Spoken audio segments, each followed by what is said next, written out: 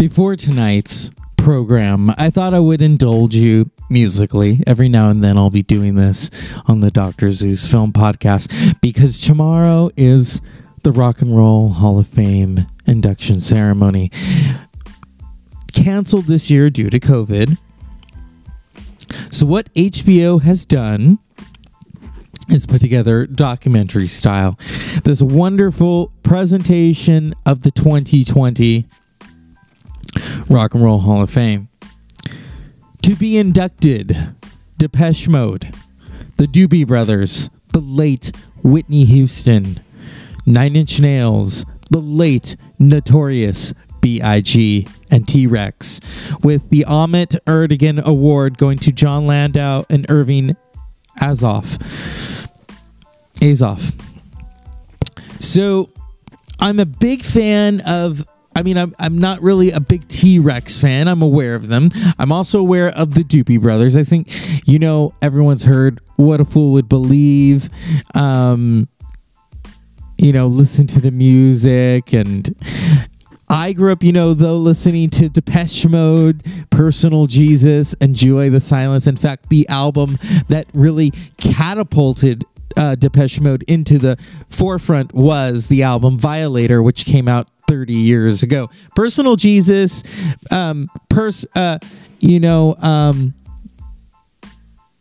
Policy of Truth, Enjoy the Silence. Nine Inch Nails, a year before Depeche Mode put out their debut album, Pretty Hate Machine.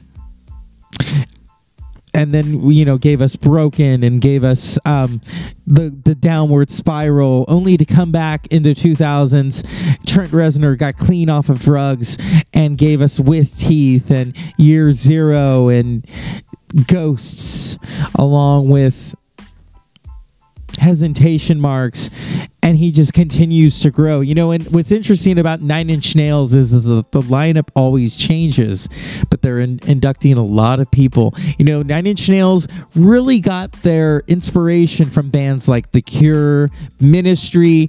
Trent Reznor has often credited Al Jorgensen and Ministry for inspiring him to create a band like Nine Inch Nails with the industrial influence. And then we have the Notorious B.I.G. My brother was a big Notorious B.I.G. fan, as was my cousin growing up. It doesn't get any better than that. And what's interesting is when they were alive, the two top rappers of the moment were the Notorious B.I.G. and Tupac, who were at one point friends and had a lot of respect for one another, and they are both in the Rock and Roll Hall of Fame, from Ready to Die to the double album Life After Death, which came out weeks after the Notorious B.I.G.'s murder in Los Angeles in 1997. He was just 24 years old. He had been murdered months after Tupac Shakur, who was murdered in Las Vegas in 1996. So often when people say, "Oh, I'm just now getting into Tupac," I'm like, yeah, I remember when they were alive. And when these that was the thing, double albums back then. Only classical artists or anthologies were double albums, and this forever changed hip-hop. Also, the East and West rivalry. But, at the end of the day, it's about the lyricism of Biggie Smalls. And then we arrive at probably one of the most amazing female vocalists of all time, and that's Whitney Houston. Whitney Houston, who left us in 2012, I always thought at one point maybe she would get her stuff together, that she would come back. And unfortunately, that didn't happen. Her death was truly a great shock to me. But those of us who grew up in the 1980s, I was a little kid in the 1980s, and I can tell you the first time I ever heard Whitney Houston's voice and what it did to the hairs on my arms, and it gave you this wonderful kind of shiver, this what am I hearing? Is this beyond this world that we know? Is this some kind of supernatural force that has given this voice to this beautiful woman, from Saving All My Love to You, You Give Good Love, The Greatest Love of All, So Emotional, I Want to Dance with Somebody.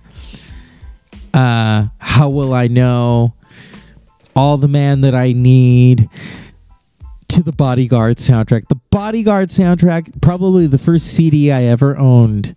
You know, I Will Always Love You, I'm Every Woman, I Have Nothing, I Want to Run to You, Jesus Loves Me, Queen of the Night. I mean, it is the soundtrack of all soundtracks. You know, soundtracks really started to catch on with The Bodyguard. The Bodyguard, the movie was big, but the soundtrack was even bigger, you know, and that's where you have soundtracks like, you know, Titanic and City of Angels, where the soundtrack is truly the bread and the meat and potatoes of the actual film, you know. And then we have T-Rex, whom I'm not too familiar with. I know that they sang that song, Bang a Gong. But I think this is wonderful. You know, due to COVID, they couldn't do the Rock and Roll Hall of Fame, but I'm looking forward to this presentation on HBO. Stay tuned tomorrow night. And now, as always, the Dr. Zeus Film Podcast begins with tonight's film. Stay tuned.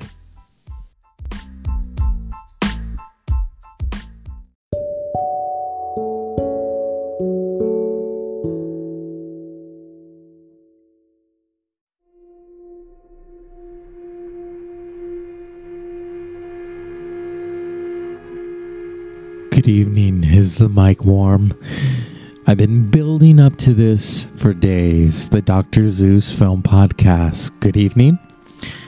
I promise you we're going to talk about Night of the Hunter, directed by Charles Laughton. The only film that he ever directed. He was an Academy Award-winning actor. You know, famous for Mutiny on the Bounty, The Private Lives of Henry, The Hunchback of Notre Dame. So upon researching this film, and I've seen this film many times, I asked that question. Is this a noir? Is this a film noir? Some say yes, but I want to kind of get a prospect right here for those who don't think so. Now, Eddie Mueller himself of TCM has said that this is fairy tale noir. Okay. But I thought I would go in search of... So I went to Classic Film Lovers on Facebook, and I asked, would you consider Night of the Hunter noir or fantasy noir? Now, the responses I got were interesting. I think it's a fairy tale, a dark fairy tale. The characters are good or evil, very little in between. I don't see it as a noir because there is no moral ambiguity. But I'm glad it's considered to be noir so we can discuss it. Noir because it is a psychological thriller film, no magic or fantasy at all. Noir is about dark side of life, but it's just not the same without a world-weary, fedora-wearing, cynical, wisecracking guy in it. Okay. Some would say it's Southern Gothic.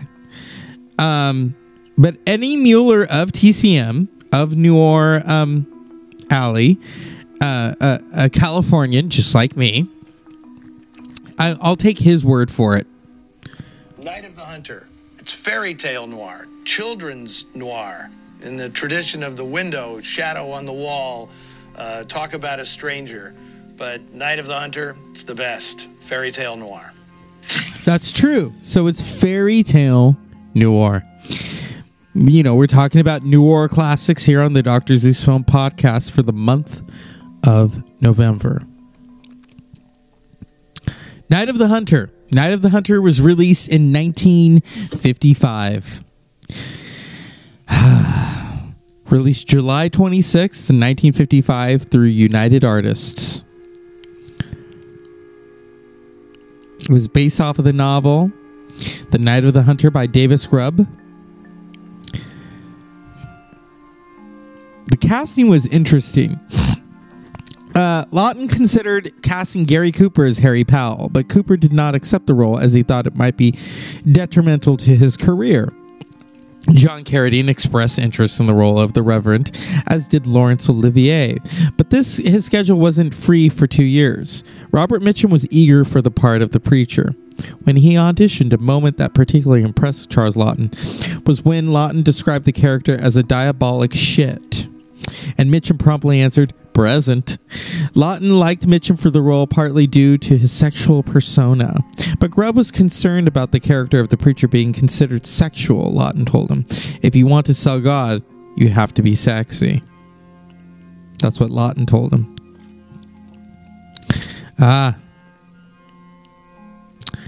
Filming took place between August 15th and October 7th, 1954, for a total of 36 days. Laughton kept his editor and musical composer on set during the filming, which was very uncommon at the time. Mitchum originally suggested to Laughton to shoot the film in authentic Appalachian locations, but the director couldn't afford the budget to do on-location shooting. Besides, he wanted to create a film's unique look on the Hollywood sound stages and found what he was looking for at the Pathé Republic Studios. Certain cutaway shots and composing shots were shot in West Virginia. Laughton hired Terry Sanders as second unit director in order to scout and shoot the river scenes because he had recently directed an Academy Award-winning short, A Time Out of War, which mostly took place on a river.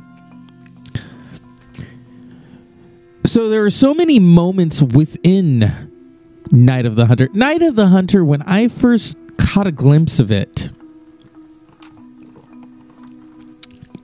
it was when I had discovered Robert Mitchum through the AFI, 100 Years, 100 Stars. And there's these clips of him and Lillian Gish. And even Lillian Gish, who was on that list, you know. In fact, Night of the Hunter on the American Film Institute's 100 Years, 100 Thrills was number 34. AFI's 100 Years, 100 Heroes and Villains, Reverend Harry Powell, was villain number 29. It's an interesting film. Let's dive into these characters. This is probably Robert Mitchum at his best. The fact that the film didn't do well, the fact that he didn't even get nominated for it, he should have won. I mean, Robert Mitchum, I think a lot of people, you know, don't give him the credit. They just think he's this baritone, sexual man, and he was. But he was much more than that.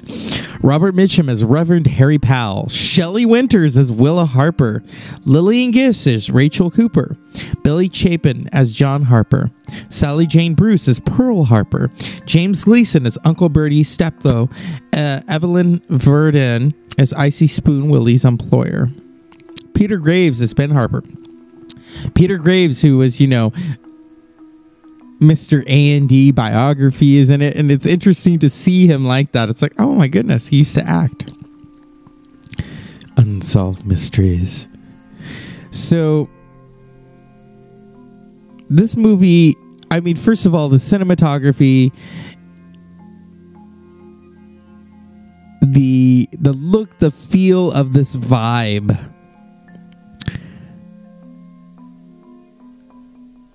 Oh. I was just reading what Shelley Winters had to say about this film.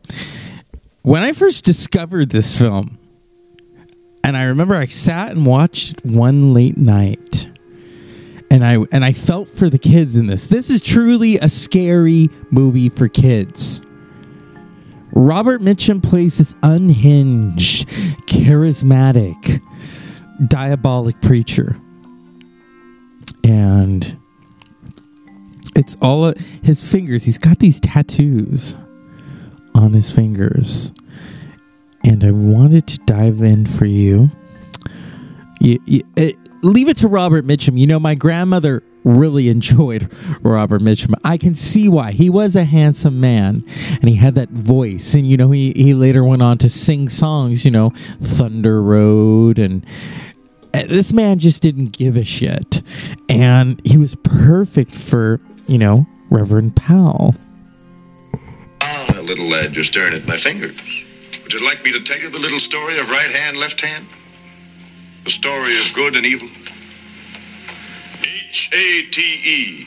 It was with this left hand that old brother Cain struck the blow that laid his brother low. L-O-V-E. You see these fingers, dear hearts? These fingers has veins that run straight to the soul of man. The right hand, friends, the hand of love. Now watch and I'll show you the story of life. These fingers, dear hearts, is always a warring and a tugging, one against the other. Now watch him. Old brother left hand. Left hand hates a fighting. And it looks like love's a goner. But wait a minute. Wait a minute. Hot dog loves a winning. Yes, sirree. It's love that won. And old left hand hate is down for the count. Now, what's interesting is the way Robert Mitchum, he's always on horseback. He comes into this story meeting Peter Graves' character in prison. Something happens to Peter Graves' character, and so he promises to look after his family. Also knowing that there's money hidden that Peter Graves' character stole. So that's really the meal ticket for Robert Mitchum's character. And he comes upon Shelley Winters' character and her 2 children. And the boy is very weary of Reverend Powell. Meanwhile, Shelley Winters is just all over him. You know, she feels that this man, you know, he can complete her. But then we start to learn the true initial darkness of Harry Powell. I am just in awe of this film. So what happens next is pretty disturbing. So one night they're lying in bed and Harry Powell says to the wife, played by Shelley Winters, Willa, that she's impure, you know, that she is only made for him. Meanwhile, he's been harassing the daughter who has this doll, Pearl, and the boy is like, you need to stay away from him. He ain't no preacher. And people start to catch wind of, you know, there's always a mystery and intrigue in a film noir. This is fantasy noir, maybe. And what happens is the mother is murdered. And Harry Powell tries to cover it up. So the kids basically, you know, go on this escapade. They go on this adventure to try to escape him. Meanwhile, he's on horseback and he's following them, and it is creepy. It is creepy. And he's singing. And Robert Mitchum, that's why, you know, we always talk about people getting awards. And this man, you know, people, they always give them to people who play creepy characters, you know, like Hannibal Lecter in Silence of the Lambs. But this is, oh my goodness. So what happens is the kids stumble upon Lillian Gish, and Lillian Gish is looking after all of these kids who have families, and the parents can't take care of them fully yet. And so she's almost like a den mother to them. And Lillian Gish vows to look out for these children. Meanwhile, Harry Powell has come a call in, and he's like, oh, those are my children. And the boy, you know, John says, oh no, you know, he ain't no preacher. He ain't my pa. Here's what happens. He just will not let go. And here's a very creepy scene. Safe and secure from all alarms, leaning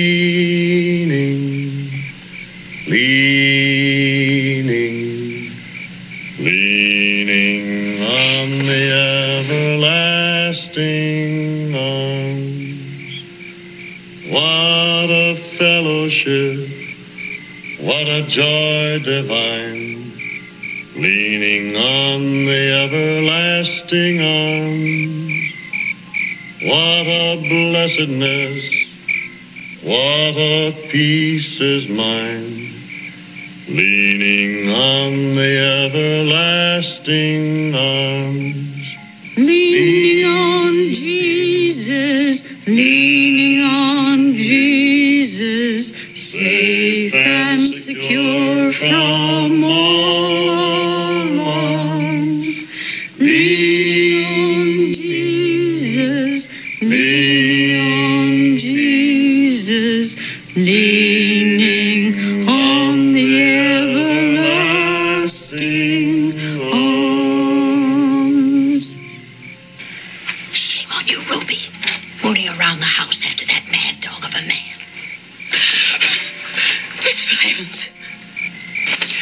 Ruby, go get the children out of bed and bring them down here.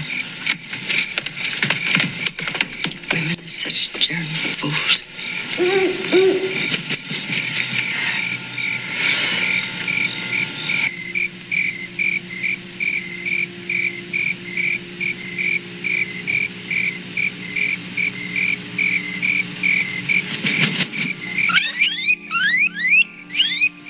It's a hard world for little things. So we learn through this Robert Mitchum is a really bad guy, but he's so good at playing the bad guy. And why not, pray tell? Because John said I must. Never mind what John said. John's a meddler. Now stop that sniveling. Looky here. You know what that is? Want to see something cute? Now looky. How about that? This is what I use on meddlers. John might be a meddler. No, little lamb, don't touch it. Now, don't touch my knife. That makes me mad. Makes me very, very mad. Now, just tell me, where's the money hid? But I swore I promised John I wouldn't tell. John doesn't matter. Can I get that through your head, you poor, silly, disgusting little wretch?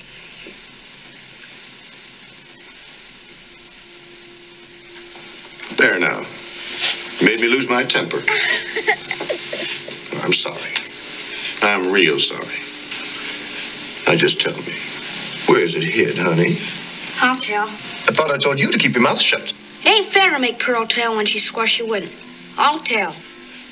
Well, I declare. Sometimes I think poor old John might make it to heaven yet. All right, boy, where's the money? In the cellar. Buried under a stone in the floor. It'll go hard if I find you're lying, boy.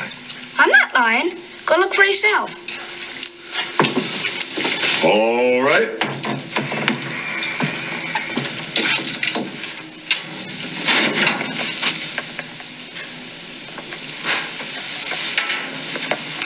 Come along. What? Go ahead of me. The both of you. Down those stairs.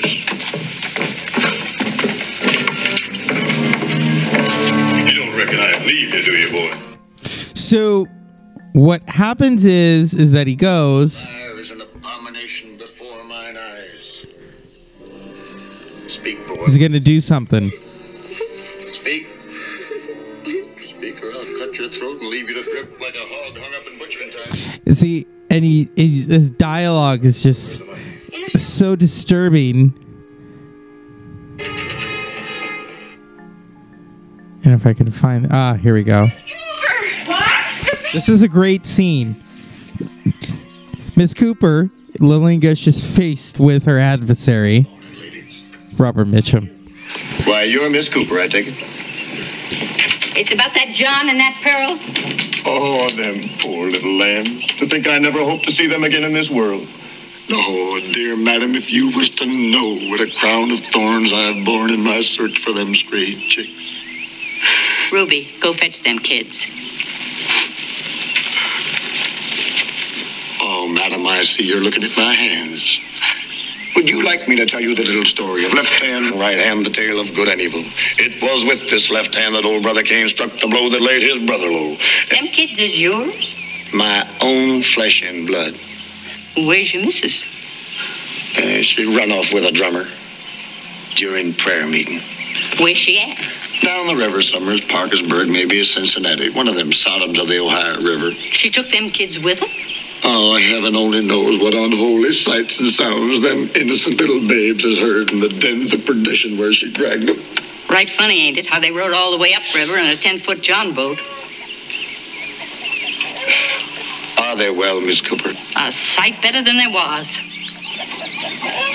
Gracious, you are a good woman, Miss Cooper.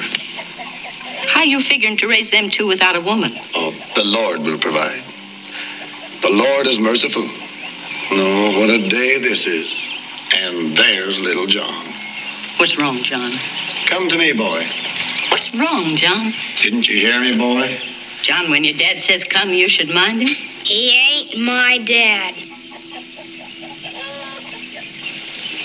No, and he ain't no preacher neither.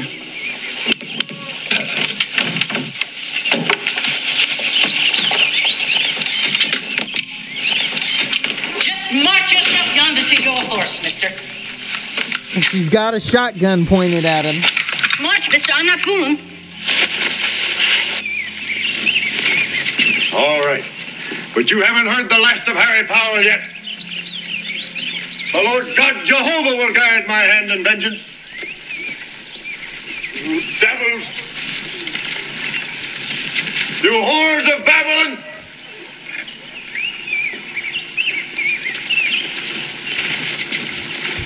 So now, see the expressionism within the film.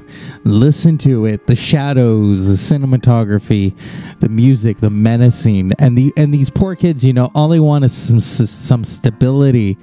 Meanwhile, they've got this doll that he wants, and it's through Mrs. Cooper, played by Lillian Gish, that they find a sense of solace. You know, they're orphans now.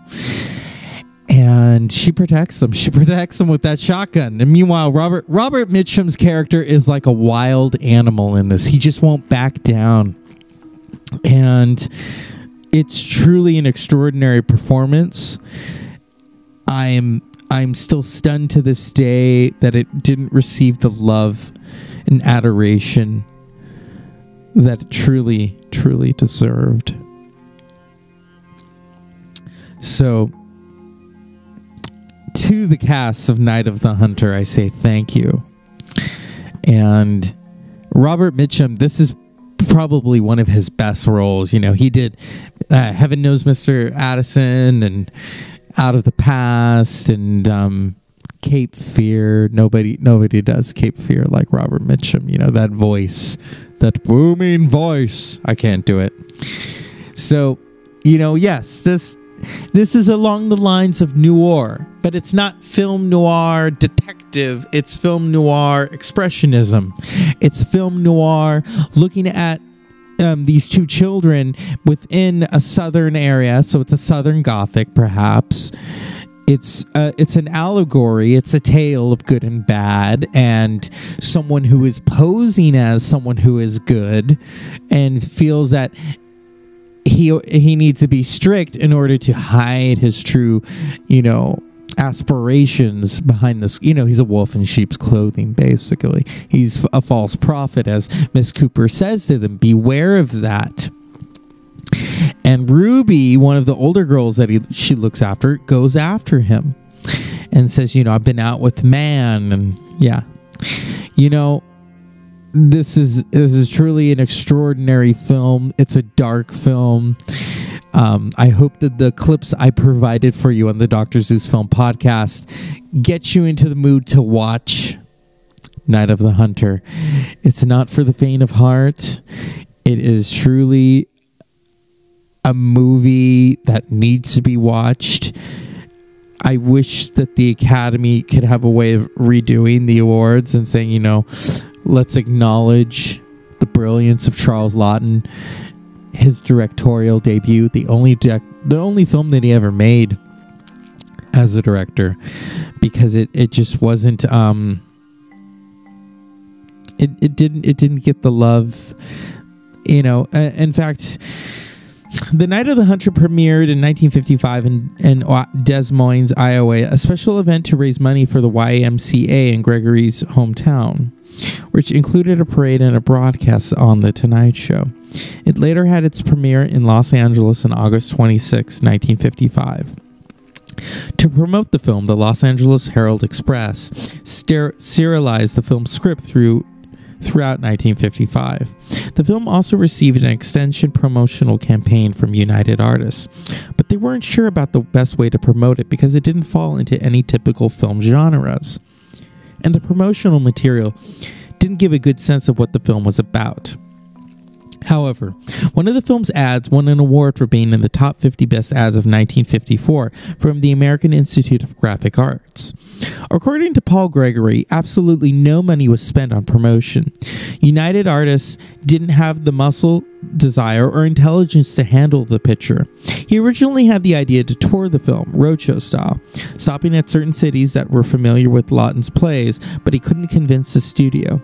The Roman Catholic Diocese of Cheyenne denied the film's release, and Gregory wanted to put together a lawsuit against them, but the studio wouldn't allow him to. Night of the Hunter was not a success with either audiences or critics or at an initial release, and Lawton never directed another film.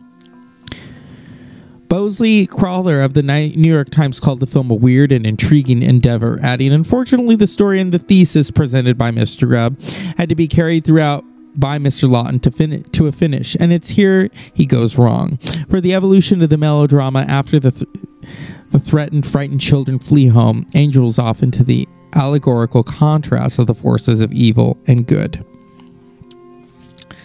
The film is shot in black and white styles, motifs of German expressionism, bizarre shadows, stylized dialogue, distorted perspectives, surrealistic sets, odd camera angles, to create a simplified and disturbing mood that reflects the sinister character of Harry Powell, the nightmarish fears of the children, and the sweetness of their savior, Rachel. Due to the film's visual style and themes, it is also often categorized as film noir. And there you have it. Lawton took this commercial failure of his first film personally and never attempted to make another film, which is very unfortunate.